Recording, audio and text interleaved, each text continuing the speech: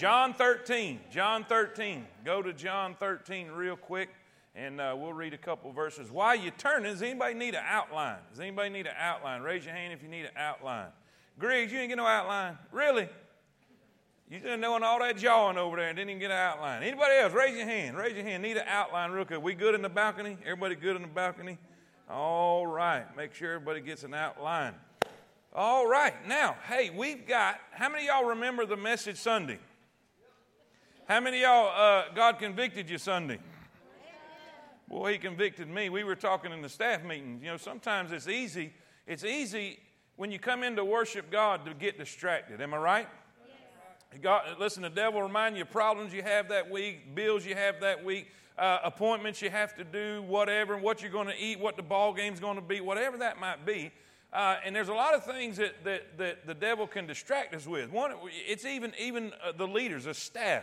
Sometimes I'll be sitting there and I'll think, making sure which song is going to end when I'm supposed to get up, make sure I've got the outline just right, make sure I've got just the right message for just the right time, and just everything could be going through your mind. You could be thinking a lot of good stuff, but not thinking the best stuff. And when we come to worship, it's all about, come on, it's all about Him. Amen? And so we went through the points. We went through the points Sunday and what we're supposed to do in our worship. And we went through it. Action in worship is this: give thanks, sing unto Him, glory or brag, right? Glory or brag in His name. Seek the Lord and remember His marvelous works. And I told you I wanted to remember that, and I was going to make something up to put in my Bible, either tape it in the front of the Bible or just keep it in there to remind me when I get to church, this is what I'm supposed to be doing. I'm not here to sit and watch a show. I'm not here to let somebody else entertain me. I'm not here for anybody else to try to bless me. I'm here to give thanks and give praise and give adoration to my King. Say amen. Amen. And so if you need help with that, if you need help as a reminder, Miss Barry made these and put these together, and there's a bunch, I don't know however many, there's some at 411, so stop at 411. You can make it like a bookmark in your Bible so that when you open your Bible, and I hope you open it during the week. I hope it's not, where's my Bible? It's church today. Amen. No, I hope you open it during the week and just go over them, because you don't have to wait to Sunday to give thanks, to sing unto Him, to glory in His name, to seek the Lord, and to remember His marvelous works. Can you imagine what would happen to our Sunday service if we did this during the week? And we got here on Sunday all practiced up? Amen? So pick one of these up. They're at 411. Grab one of these on your way out and put it in your Bible, and let's practice it this week. And let's just see what God does this Sunday. Amen? All right, stop by and get them. Everybody else, you're at John 13. And let's jump into, let's see. Where's a good place to start? How about, we stopped last time at 17, so let's go ahead and start at 18, okay? He has just finished washing His disciples' feet and teaching them what that's all about and giving them the lesson there.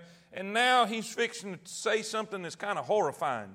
And it's something that is really going to just tear the disciples out the frame. I mean, this is just a earth-shattering news. Verse 18. And now He says, now he has instructed them in what He wants them to do. And you remember in the lesson last week, He said by washing their feet, He was teaching them a lesson in holiness. You remember that?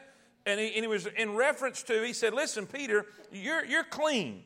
And that reference was talking about salvation. You don't have to get saved over again. You're saved. Sometimes you just you get defiled in life and you got to wash your feet. Amen. Symbolically, spiritually. And so He said, you're all clean. Look, go back up to verse 11. Go back up to verse 11. He says in verse number 10, Jesus saith unto him, he that is washed needeth not save to wash his feet, but is clean every whit, and ye are clean, but not all. Watch this, verse 11. For He knew who should betray Him, therefore said He, ye are not all clean. And what He's saying by that, He's not saying everybody but one took a shower. He's saying all of you are saved but one. Are y'all with me? And so this is where we're jumping in at. All right, look in verse 18. Verse 18. I speak not of you all. I know whom I have chosen.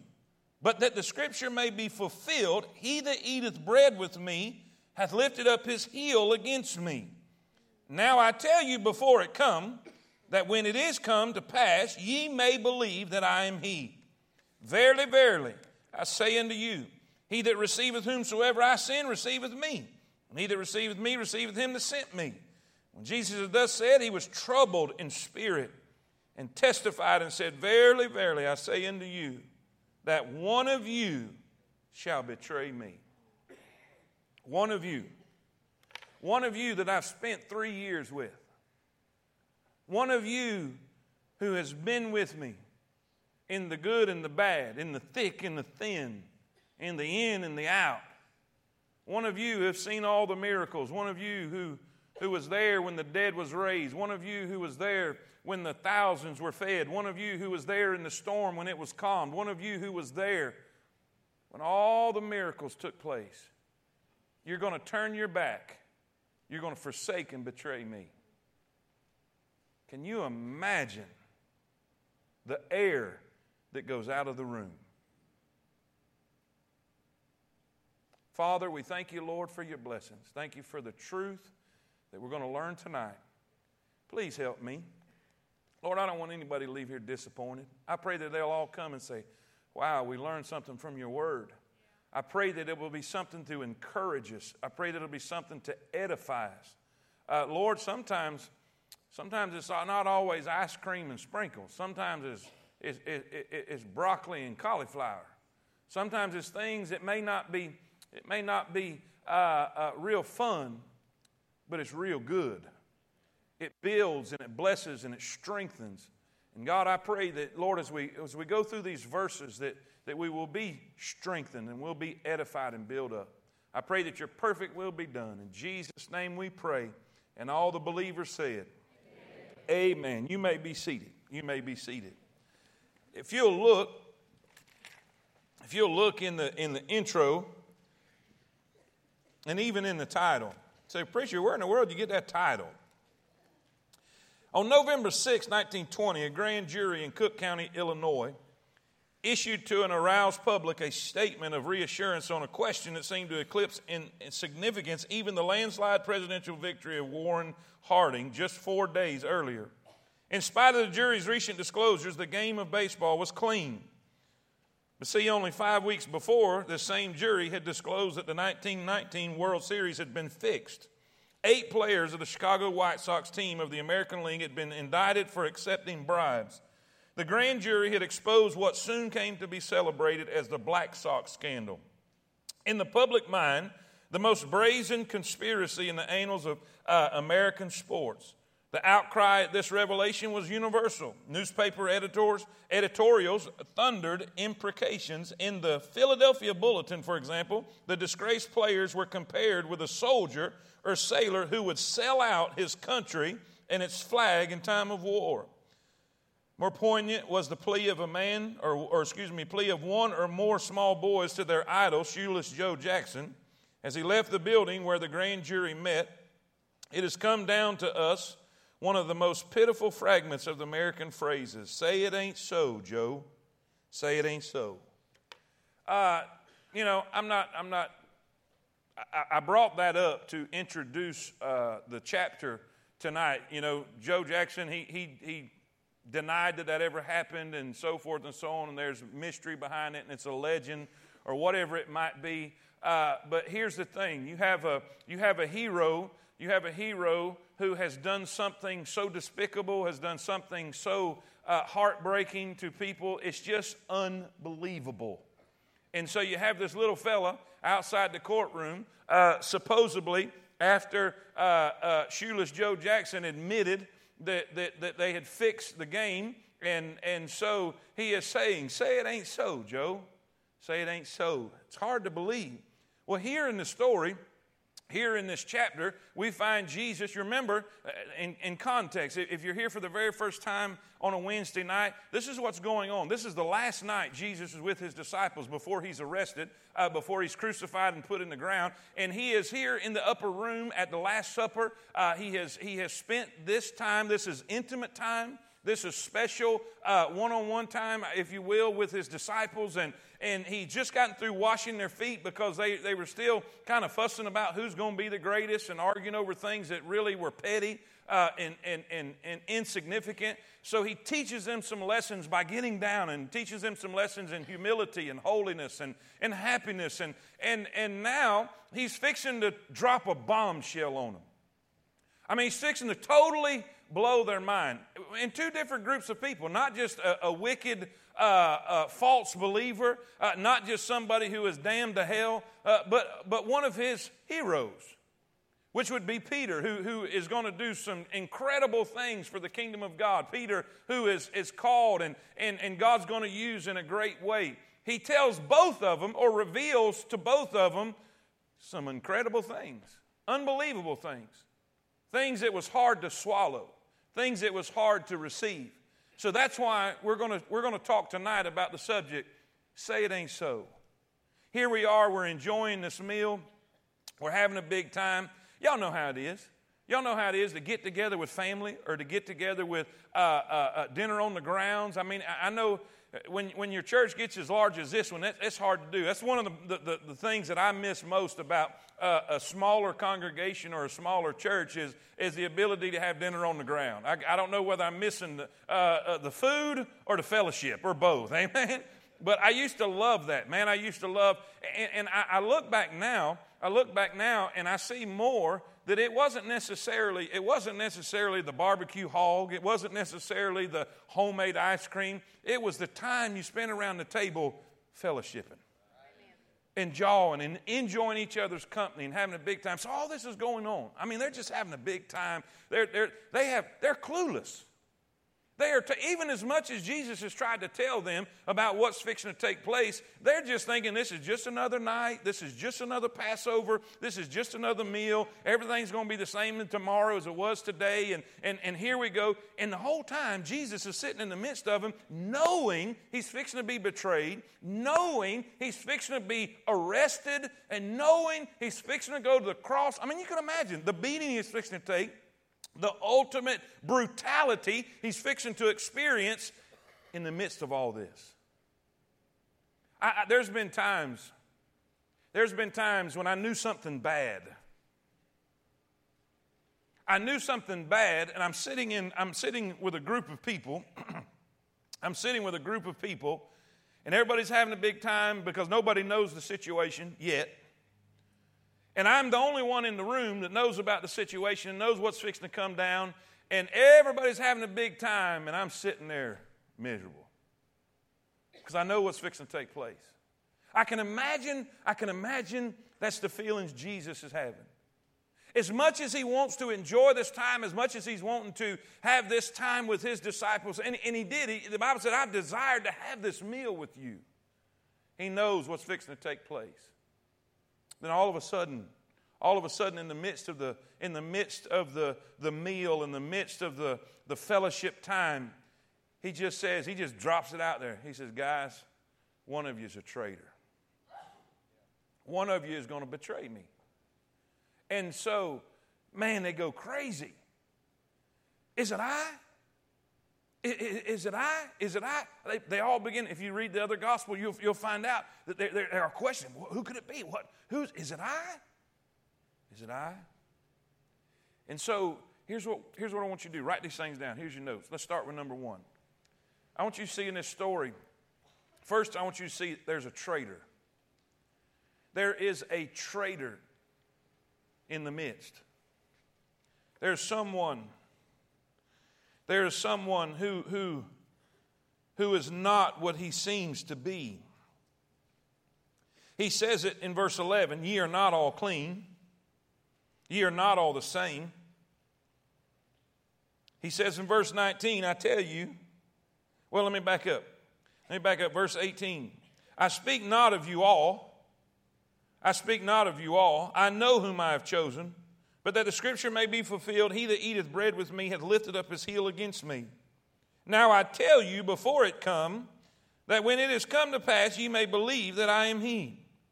Verily, verily, I say unto you, he that receiveth whomsoever I send receiveth me, and he that receiveth me receiveth him that sent me. And when Jesus thus said, he said, he was troubled in his spirit, and he testified and said, Verily, verily, I say unto you, that one of you shall betray me. Now, who is this?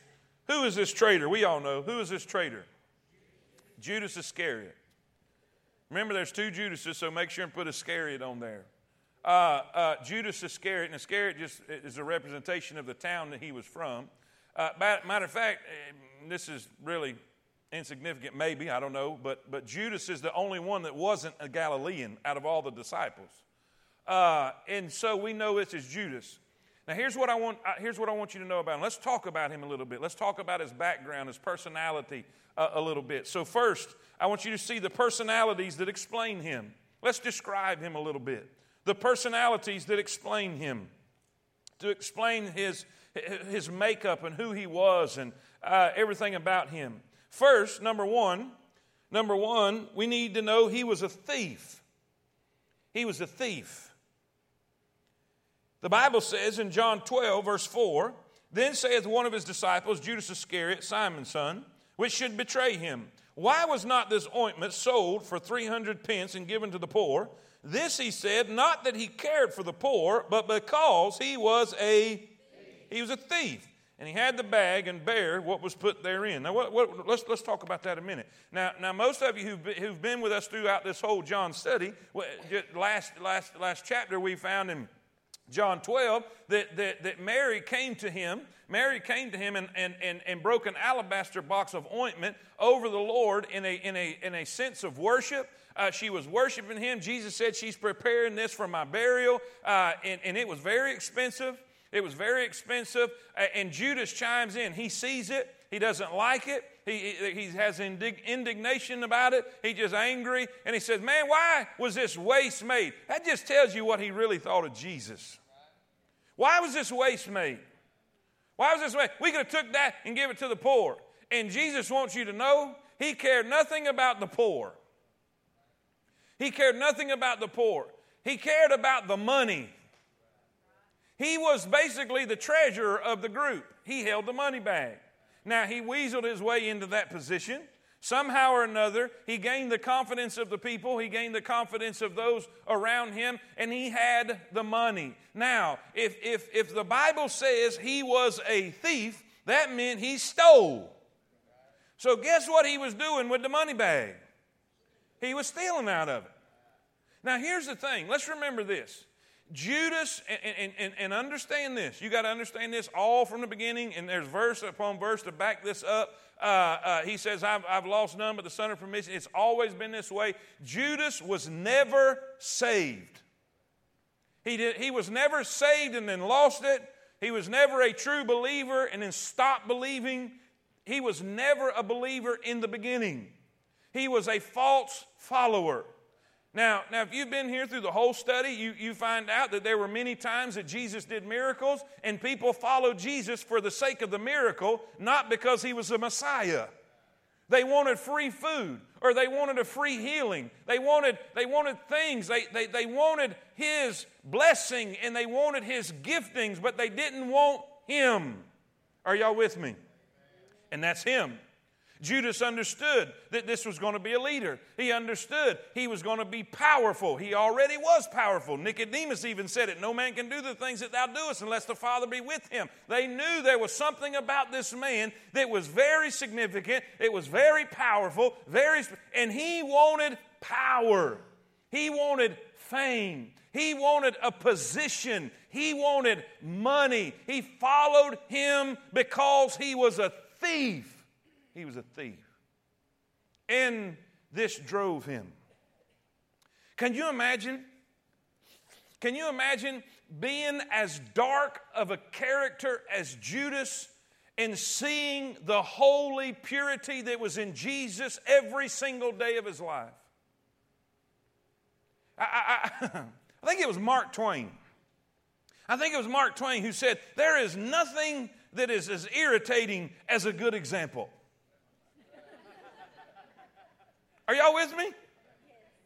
Don't you just love when people are there and they're doing it better than you? Come on, don't act all sanctified with me. I know who I'm preaching to. And you know how vile you are, and you know how and here he is with this, and Jesus is so pure and so holy. You know that irritated Judas. Here is Judas who wanted fame and power and authority, and he wanted people to bow down to him. And here is Jesus who gets down and washes his feet. Such an opposite of who he was. Well, guess what? There come a place, and it could be the point where he really deals with Judas. He gets on to Judas. He gets a chewing. That's almost say. Y'all know what I'm talking about? If you don't, Google Saban and whatever his name was. Y'all with me? Some of y'all are still like, I don't know what he's talking about. Kiffin, that's what his name. Jesus gave Judas a chewing. He says, leave her alone. She has done this to my burial. And matter of fact, he went on to say this. He said, people are going to remember her for the ages to come for the gift that she has given. Can you imagine this? Can you imagine the humiliation where he chews him out in front of everybody? Do you realize right after that he decides, I'm going to betray him. And he goes to the high priest and says, hey, let's make a deal. What will you pay me for me turning him over? Because see, Judas knew that they were all after him. Judas knew that the high priest and the religious hierarchy was after Jesus to kill him. But they couldn't get it into a place where they could do it without an uproar of the people. Judas said, I can deliver him. What will you pay me? You see, Judas he's kind of irritated. He's angry because he realizes he's not going to get what he's been following Jesus to get. Jesus reveals to them, my kingdom is not of this world. What? Wait, whoa. We're following you. We're supposed to get this position. And so he finally dawns on him. He realizes it ain't coming. I'm not going to get any power. And so he's trying to make up. He's been skimming out the bag. He's been stealing out of the bag. And now he's going to try to make up for those 3 years he's been following. I'm going to get paid. You know why? Because at heart he was a thief. Then number 2, write this down. Or B, whatever it is. 2, he was a trickster. He was a trickster. Put in parentheses if you want to the word charlatan. If you can spell it. It's a blessing, ain't it? Hypocrite. Hypocrite's a good word. What does it say the devil was? He was an angel of light. Say it with me. He was an angel of light. What does that mean? He could fool you. He was a deceiver. In other words, when you looked at him, he looked good. Watch what it says. Watch what it says. Now, listen. Keep in mind when this takes place, when we're fixing to read this verse, he's already went to the high priest. He's already made the deal. He's already made the agreement for the amount of money that he was going to betray the Lord for. Y'all with me? That's already been done. He's just waiting on a good time in a good place. Are y'all with me? Say amen. Now watch. Jesus reveals to them. We're reading out of Matthew, but it's the same story. It's the same situation. Matthew 26:24. The Son of Man goeth as it is written of him, but woe unto that man by whom the Son of Man is betrayed. It had been good for that man if he had not been born. Then Judas, which betrayed him, answered and said, Master, come on everybody, Master, is it I? He's already made the deal. Is it I? Me? He's a deceiver. Nobody had a clue. Not one disciple had any idea that this man's heart was as black as it was. What does that mean? That just tells you how slick the devil is. He was a trickster. Judas was a deceiver. Judas put on a good front. Judas put on a front where everybody thought he was a good guy. Why do you think, now think about this, and I don't want to rehash chapter 12 again, but why do you think when he criticized Mary, everybody else chimed in? Because they thought, man, that sounds awful spiritual. It amazes me. There's been times in my life that I've been in church meetings and church business meetings of sort, and people try to sound real spiritual by some of the things they say, and in all reality, in their heart, they was wicked as hell itself. There's a reason that the Bible describes some as being wolves in sheep's clothing. Are y'all with me? He's a trickster. He had everybody except Jesus. Except Jesus. He was a thief. He was a trickster. Then number three, he was a traitor. He was a traitor. Luke 6:16. And Judas, the brother of James, and Judas Iscariot, which also was the traitor. Luke 22:47 and 48. And while he yet spake, behold, a multitude, and he that was called Judas, one of the 12, went before him, and drew near unto Jesus to...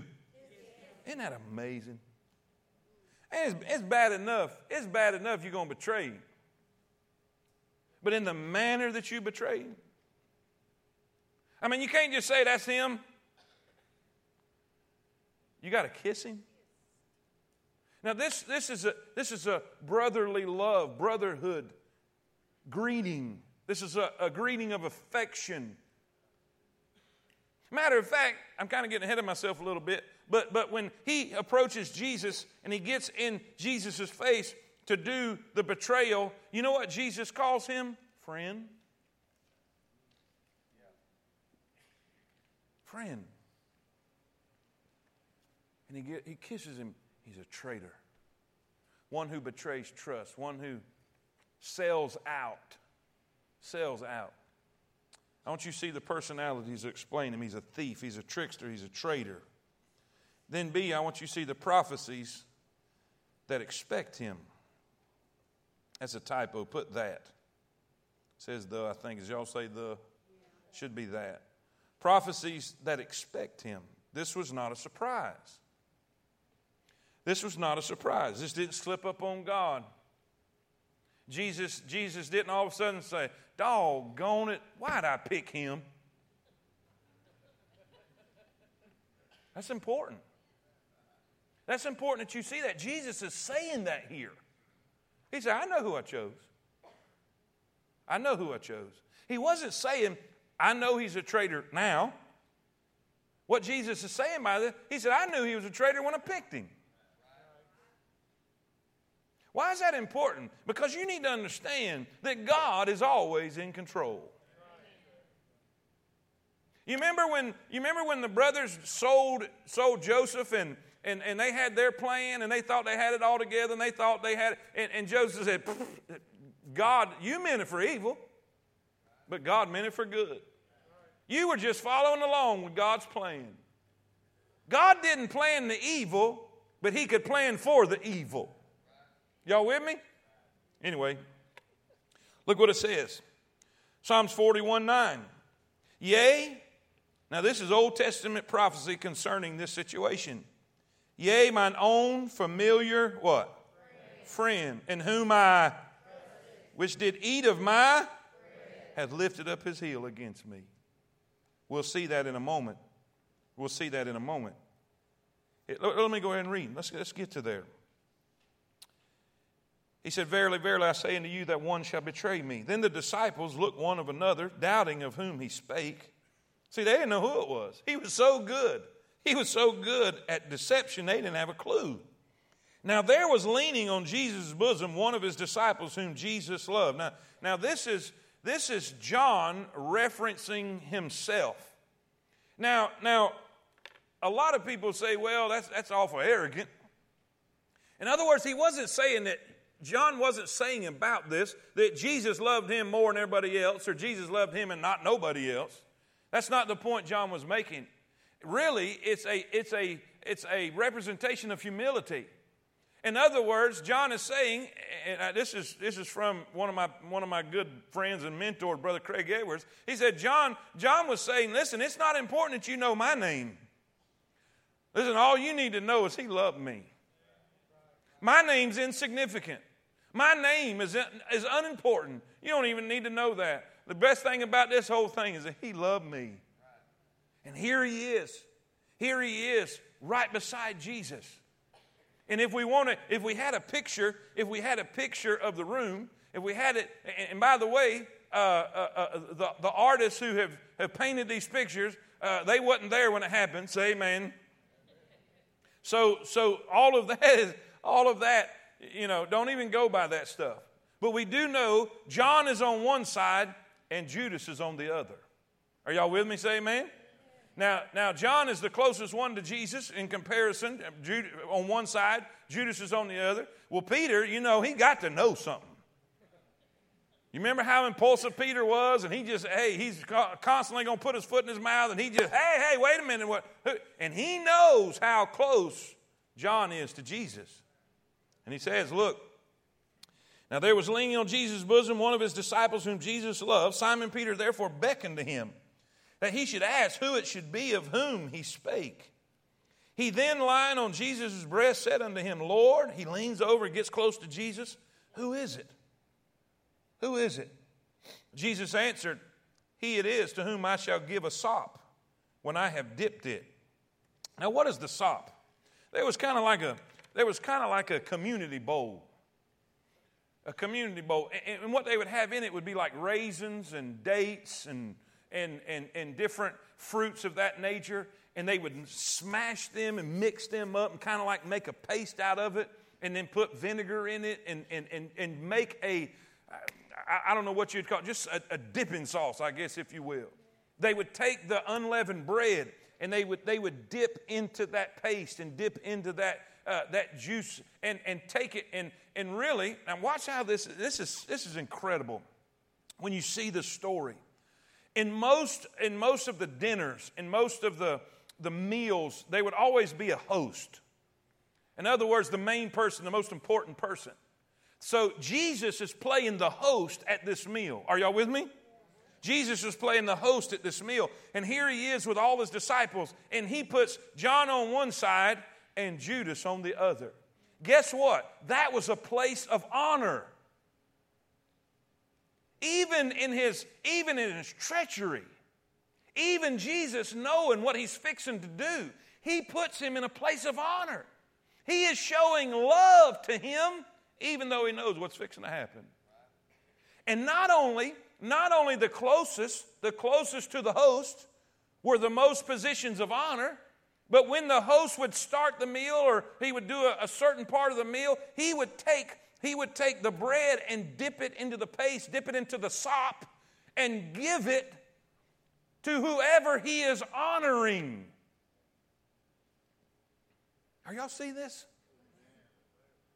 He's allowed him to have a place of honor. He's allowing him and showing him love and showing him affection, showing him honor. He wasn't just saying, okay, whoever I give this to, watch this, watch it. He was letting him know. And he gives it to Judas. Amazing. I mean, all the way up into the garden. He's loving on Judas. And he's honoring Judas. When Judas approaches him, like I said a while ago, Judas comes to him in the garden to betray him with a kiss. He said, friend? What did Jesus say? What does it say in John? In the beginning, he loved them to the end. Wow. Are y'all seeing this? There's no greater example than Jesus. What does Jesus say? Don't just love your friends. Love your.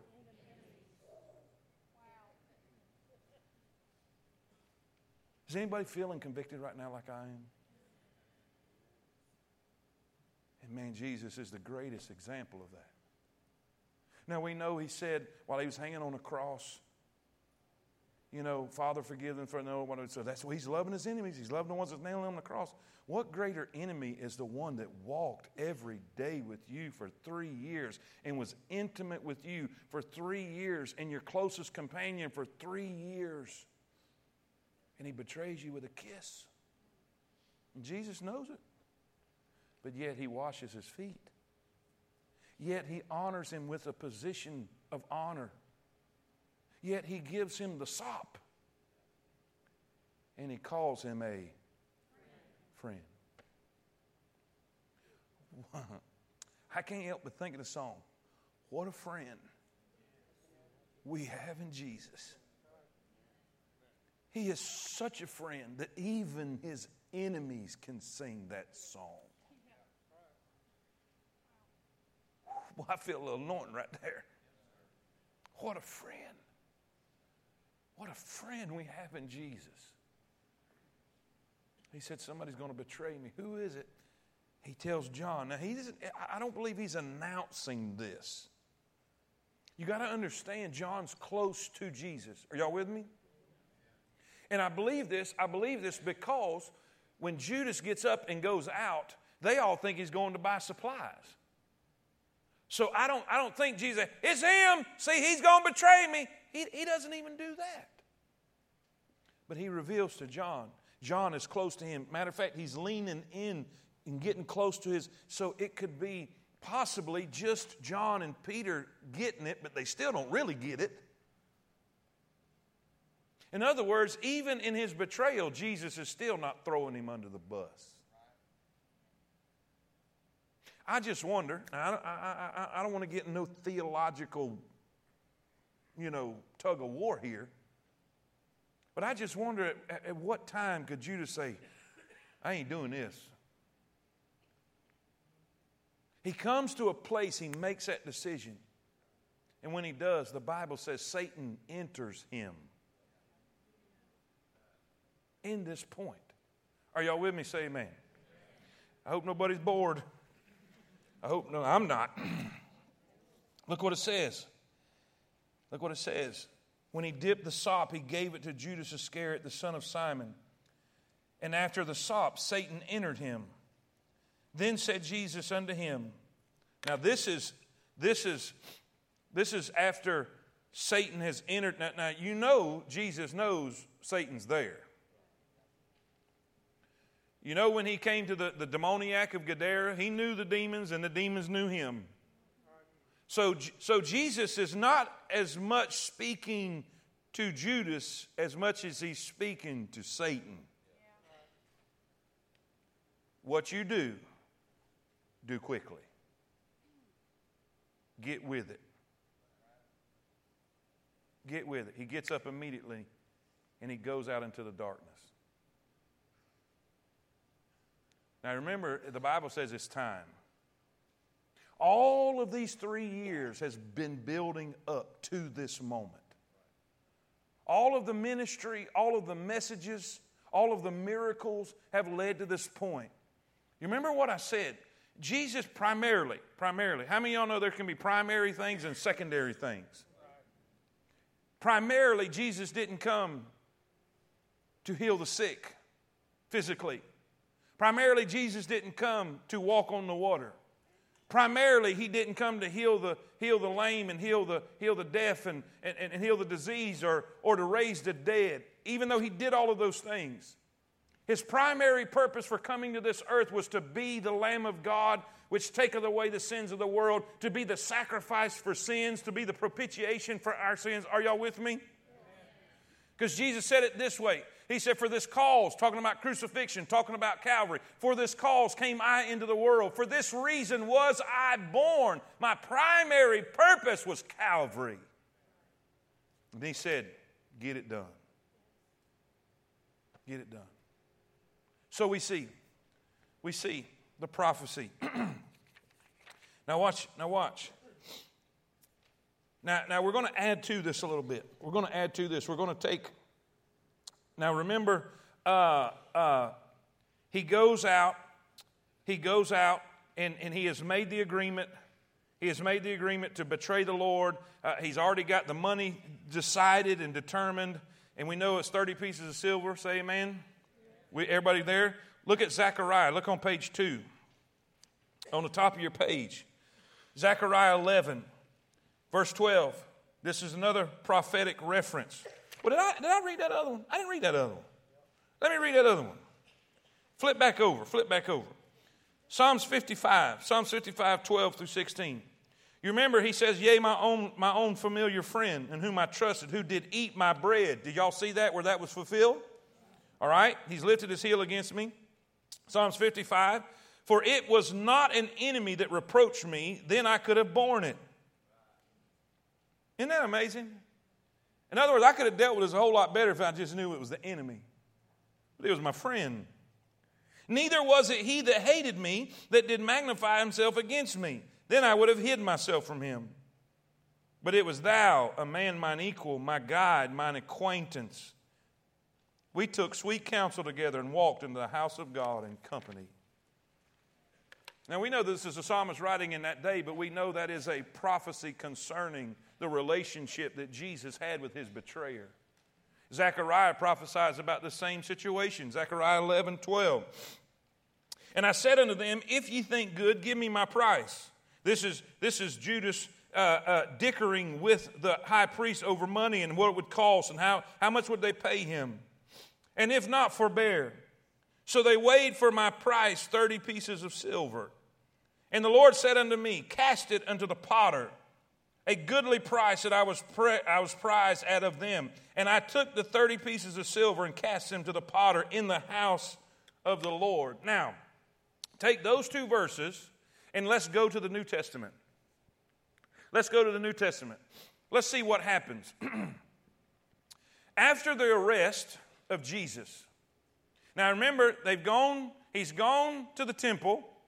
He's met with the high priest. He's met with the religious leadership. And he's made a deal with them to sell or to betray Jesus for the price of 30 pieces of silver, right? Okay, now, do we see that in these two verses? 30 pieces of silver. Okay, now here's what happens. After the arrest, after he betrays him, after they take Jesus, he is struck with unbelievable remorse and regret. He is struck with horror. He knows what he's done. And he runs to the priest and he says, I betrayed the innocent blood. I betrayed innocent blood. I don't want this. And he says, you do what you want. The deal is done. And so he throws the bag into the temple and it busts on the floor, goes all over the floor. He goes out and hangs himself. And we'll see that in the next point. All right, well, they take the silver. This is amazing to me.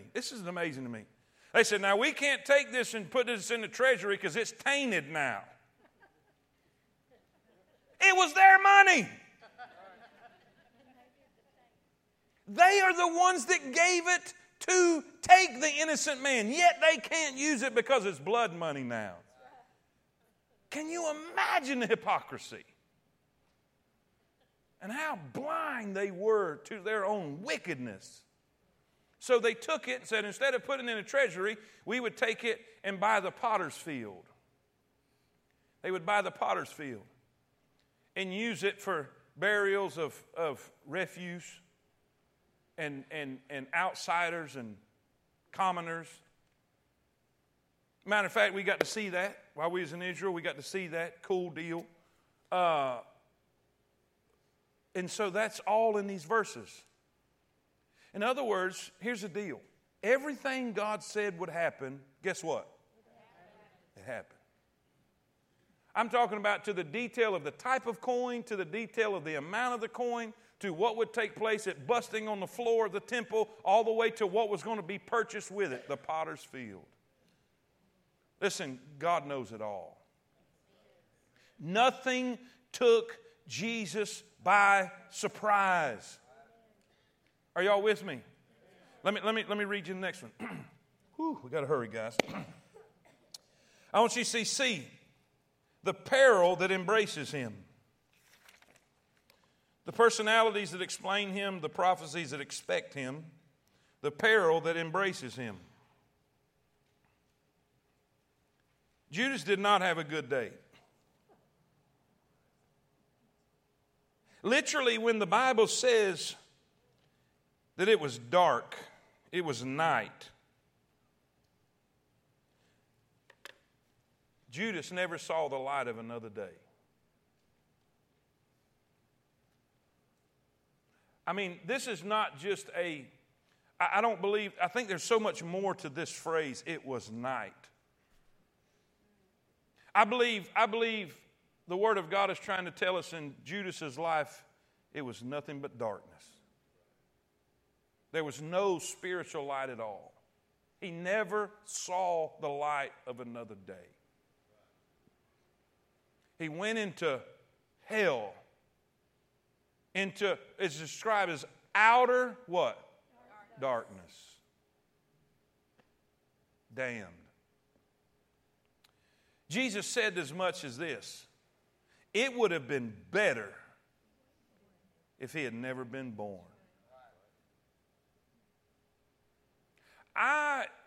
There's been some wicked people. Well, we can go down a list. Now, I know everybody's wicked. Everybody's sinners, for all sin and come short of the glory of God. And there's people who say, well, there's no levels of sin. All sin is sin, and that. No, don't even. I'm not with you on that. Not with you on that. If that was the case, there wouldn't be different punishments and different requirements for different sins. Some sins you'd have to bring a sacrifice for. Some sins, they'd just go ahead and stone you. They different. The Bible says that people in hell shall have their part in the lake which burns with fire. In other words, I think there's going to be levels. I think there's going to be different degrees because we have a holy God. We have a just God. The judgment of the unsaved is called the great white throne judgment. That white represents purity and right. God's going to do everything right. And even just my own common sense will tell me that there's going to be people in hell that just don't believe. They're going to be a good old boy. Never drink, never dip, never smoke, whatever you think a good old boy is. Never lie, never just a good old person, just do whatever, give your shirt off their back, but yet they will not believe in Christ. They're going to hell. But I do not believe they're going to be in the same place, same degree as Jeffrey Dahmer or Charles Manson.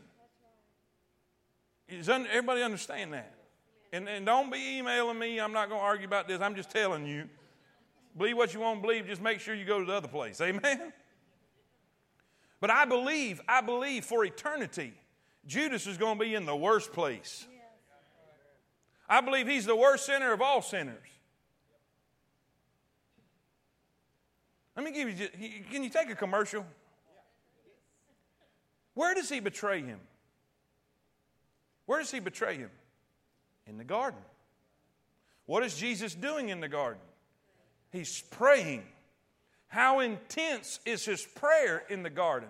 He prays to the point that his sweat. Where does a person normally start sweating when things get rough? In your face. In this area. There's more pores and everything. When you bleed, you'll bleed. That's why you can cut yourself shaving and you'll think you got shot. There's so many pores. There's all that, And so his sweat became as great drops of blood. So where would the blood show up first? What did Judas kiss?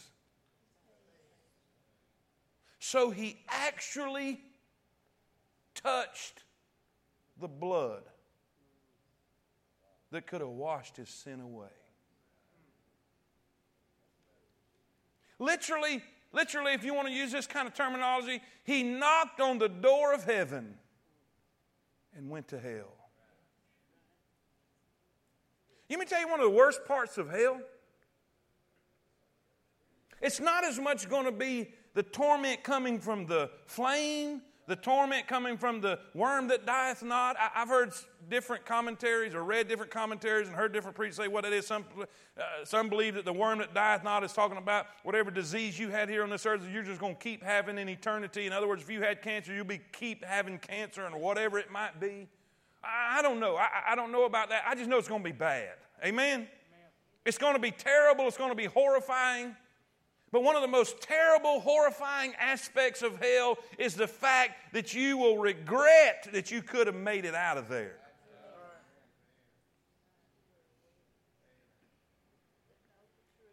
For years and years and years and years, Judas has sat in a place and he's remembered the Lord's Supper. He's remembered the miracles. He's remembered the thousands that were fed. He's remembered every single sermon that Jesus gave. He remembered the words of Jesus saying, "Come unto me, all you that labor and heavy laden, and I will give you rest." He remembers, listen, him speaking to Nicodemus and saying, "Ye must be born again." Can you imagine what he's thinking? Living with regret. The peril that embraced him. No wonder Jesus said it would have been better if he had never been born. Because he was more interested in money than a Messiah. In church, all God's people said. Matthew 27:3. Then Judas, which had betrayed him, when he saw that he was condemned, repented himself and brought again the 30 pieces of silver to the chief priest and said, "I've sinned and betrayed the innocent blood." And they said, "What is that thou to us? See thou to that." And he cast down the pieces of silver in the temple and departed and went out and hanged himself. Peter gives us a more detailed account. Acts 1:16. "Men and brethren, the scripture must needs have been fulfilled, which the Holy Ghost by the mouth of David spake concerning Judas, which was guide to them that took Jesus. For he was numbered with us." He was one of us, he says, and he had obtained part of this ministry. "Now this man purchased a field with the reward of the iniquity. Falling headlong, he burst asunder in the midst, and his bowels gushed out." Commentaries believe that Judas, the place that he hung himself was over a cliff, and either the branch broke or the rope broke. Something took place in the hanging process, and he fell forward across the cliff and burst open. What a way to go. The peril that he experienced. Now, I want to say this. I got 2 more points, and I got to hurry. But before we get that, you got to get this. This is why Jesus is telling them. Because this is really the most significant part of the deal. Can you imagine what they're thinking? What? Maybe possibly they're thinking this. What are we going to do?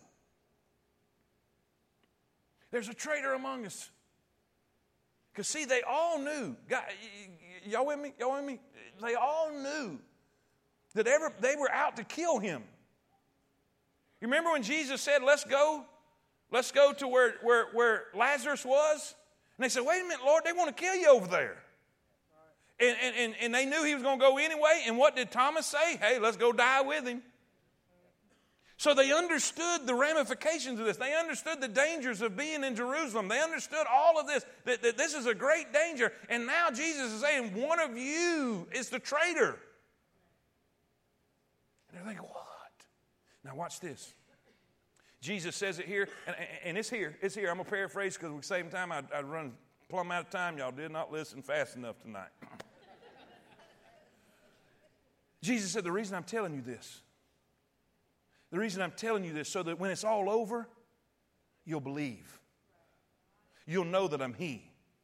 Because you see, their faith, even though they were believers, even though they were saved, even though they had made confession, even though they were trusting in Christ, they were flimsy. How many of y'all have ever seen a baby horse or a baby calf born? How many of y'all seen when they try to stand up first? I mean, they standing. Boy, they awful. That's them. They were standing. But can you imagine what finding out that one of their midst was a hypocrite? You see, this is the greatest excuse used by the world. Church is full of hypocrites. What's the use? Jesus even says this. Watch what he says. This is amazing. You think this is an out of place verse. What's this doing right here? It's not out of place. It's there on a purpose. Look what it says. Look what it says. He tells them in verse 19, now I'm telling you this, so when it does come to pass, ye may believe that I am he. He knew they were wobbly. He knew they were on weak legs. Watch what he says. Verily, verily, truly, truly, I say unto you, he that receiveth whomever I send receiveth me. And he that receiveth me receiveth him that sent me. In other words, we got the messenger, we got the Messiah, and we got the majestic master, God the Father, God the Son, and the saved child of God. What is he reminding them of? Their commission, their calling. He says, I'm sending you because someone sent me. If they receive you, they're going to receive me. If they receive me, they receive the one that sent me. What's he doing? He's reminding them of their mission. He's reminding them of their calling. He's reminding them of their responsibility. Why? Because he knows if they see one is fake and one is a hypocrite, it could greatly damage. In other words, no matter. You know what? I don't know that they probably looked up to Judas more than any of them. Because when Judas began to criticize, they jumped right on in. Followers usually tend to follow a leader. And he's leading the way. Here we go, here we go, here we go. They don't. And if their leader is a hypocrite and fake and not the real deal, so Jesus is saying, now listen, I don't want this to mess you up. You still got a calling. I don't care if there's hypocrites in every church. You be a good one. And by the way, if anybody ever pulls that on you, use this right here. Well, I tell you what, the church may have some hypocrites in it, but I'd rather go to a church with a few of them than go to hell with all of them. Amen? He said, I'm telling you this because I want you to be secure. I want you to understand this did not take me by surprise. I know who I chose. When I was going through picking my disciples, I knew he was a devil. I knew he was a hypocrite. I knew he was a trickster. I knew he was a traitor. I knew he was everything that he was. Listen, as much in the beginning as it was in the end, and I chose him. I did not make a mistake. And I know what you're thinking. Then why did he pick him? Watch this. That the scriptures be fulfilled. Are y'all with me? What does this do? What does this do? I hate that clock. Y'all hold on to your outlines. Just look at me. Just look at me. Don't be putting stuff up. Just look at me. Just look at me. We'll get the rest of the outline next week. But what does this do? That shows us that no matter what the devil tries to pull, the devil is the one behind the scenes. The devil is the one that's pulling the strings on the puppet. He literally, physically enters into Judas. He's the one behind it. And he really thinks that he's got a plan. You know how I know that? Because in the New Testament, after the resurrection, after the crucifixion, after he went in the ground, after Jesus got back up, after everything was realized and they realized, hey, this was all part of God's plan. It says this, if the princes of this world would have knew, they would have never crucified him. In other words, the devil thought he was slick. He was behind the scenes. He was craftily working all this out. We got him. We're going to kill him. We're going to put him in the ground. We got him. And the whole time, God's saying, that's it. That's part of my plan. And I just felt a lot of preach coming right there. Now, if I knew if I cut it loose, we'd be here. Amen. We're going to stop right there. Going to stop. I felt that rooster kind of preaching right there. Amen. Just hunker down. Get with it. Woo. Man, I got God bumps on my neck. This just means that no matter what, God's in control. No matter how the devil tries to tear you apart and tear you down and try to destroy your life, if you follow Christ, He's got it. I'm telling you this, Jesus says. So when it's all said and done, you'll know this was part of the plan. Let's pray. Lord, thank you so much for your blessings. Thank you so much for your goodness and your mercy and a great